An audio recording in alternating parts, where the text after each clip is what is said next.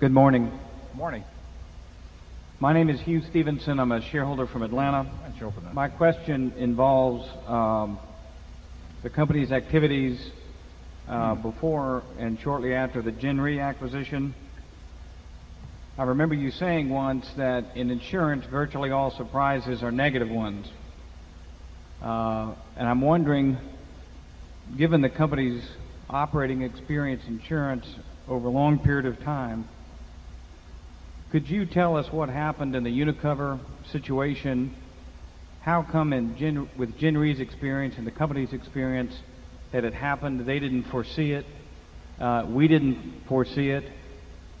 What has the company done? I know they've taken a large reserve for the situation. And how do they plan to operate in the future to prevent these things, find them out, and strengthen the company from these kind of situations in the future? Yeah, the Unicover situation was discovered in about, February of last year or thereabouts. And it was a mistake. I mean, it should not have been made. A lot of other people made the same mistake, but that still didn't mean that we should have made that mistake. We set up a reserve of $275 million when the mistake was discovered, and that reserve looks like it's about right still. There have been quite a few developments at Unicover that have defined the limits of it better and resulted in the resolutions of many of the issues attached to it.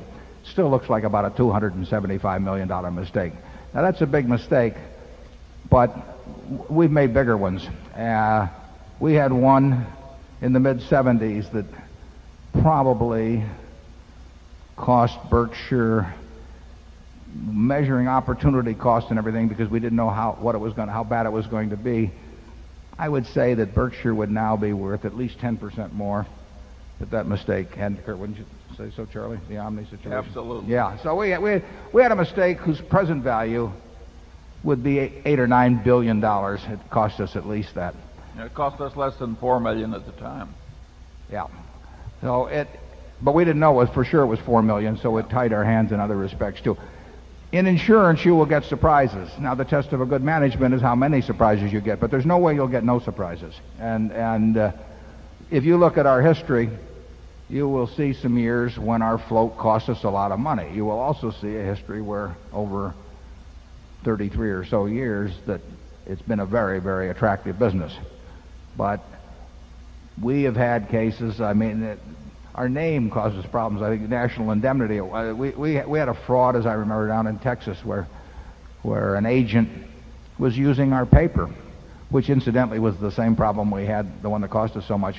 And some guy is out there writing bonds on surety bonds on construction of schools, and he says he represents National Indemnity, and the contract proceeds. And of course, we've never heard of the guy.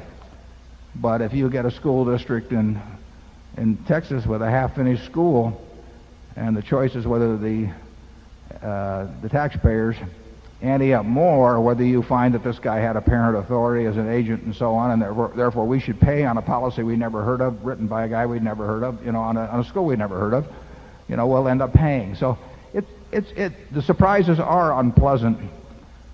9 times out of 10, we'll have more. We had another one last year that shouldn't have happened, but they do happen. And General Re has a terrific record over time. We knew last year would not be a good business in the reinsurance business. It was worse than we thought it would be, but that had nothing to do. If you told me the figures that General Re would have at the end of the year, we'd have made the same deal in a moment. And we didn't do so well with Coke and Gillette ourselves, so that the ratio of mistakes was probably fairly equal between the two organizations, with me contributing my share. I think insurance, which will continue to have surprises in it, will turn out to be a very, very good business for Berkshire over time. It's the best one I know about that we can do in increasing scale over time. As a matter of fact, some of you may not have noticed, but we announced another small insurance acquisition just last week.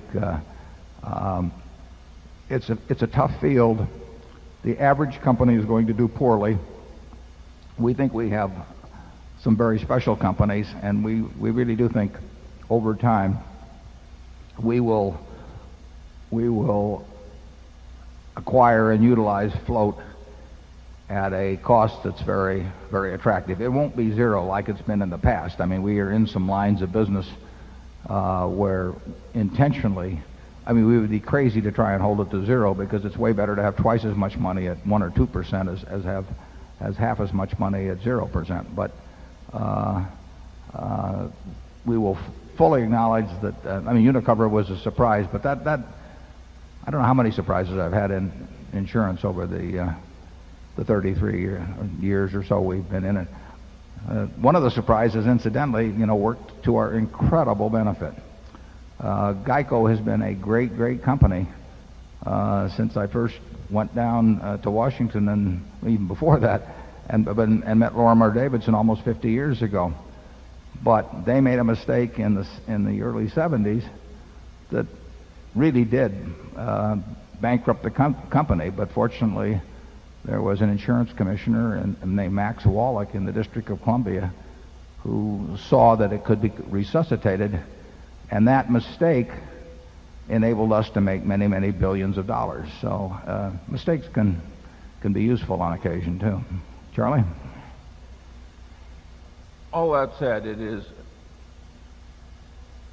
perhaps the most irritating way to lose money there is to be taken by a sort of obvious lie, but it happens.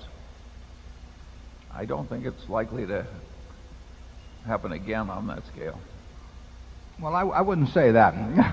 I would say that it's unlikely to, in any 20-year period or anything like that, we will get a big surprise, and it will come about very often through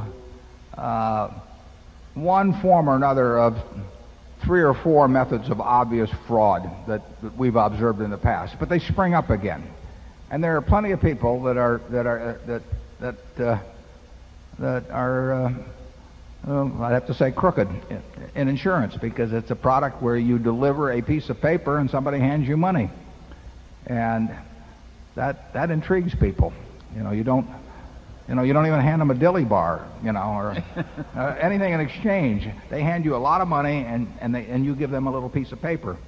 And of course, when you get into reinsurance and all that, then you hand that little piece of paper to somebody else and try and get them to hand you money. And all the way along the line, you have brokers who are getting big chunks of money for sort of papering over some of the weaknesses in the project, and sometimes they may even be in on it. So it's a field that attracts chicanery, and often the same people come back again and again. It's amazing to me. So I would say that we will get a surprise or two over any 10-year period in insurance. It's almost impossible to avoid. We should try to minimize it. We do try to minimize it, but I would not want to bet my life that we've seen the last of a Unicover type situation. They're always just a little bit different enough so that it doesn't get spotted, or somebody down the line doesn't get the message. But I don't know. Don't you think, Charlie, we'll see another one? Well, perhaps so, but it was a long time from one to the other. Yeah, right. And maybe I'll be able to get through without another. One of these fraud artists, Warren caused me to meet years ago, and his proposition was that he had this perfectly marvelous business. He says, we only write fire insurance on concrete bridges that are underwater. He says, it's like taking candy from babies. And we were the babies. I looked in his eye, and I thought he was kidding or something. He wasn't kidding. I mean, these people believe this kind of stuff.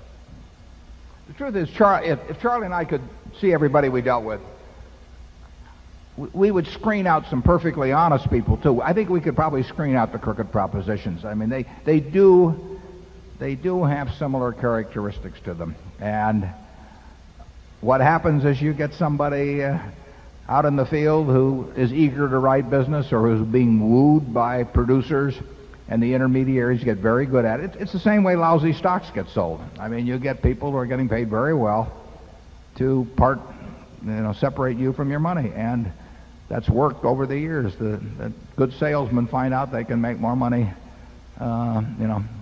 selling phony products with big tickets attached to them than they can selling lollipops.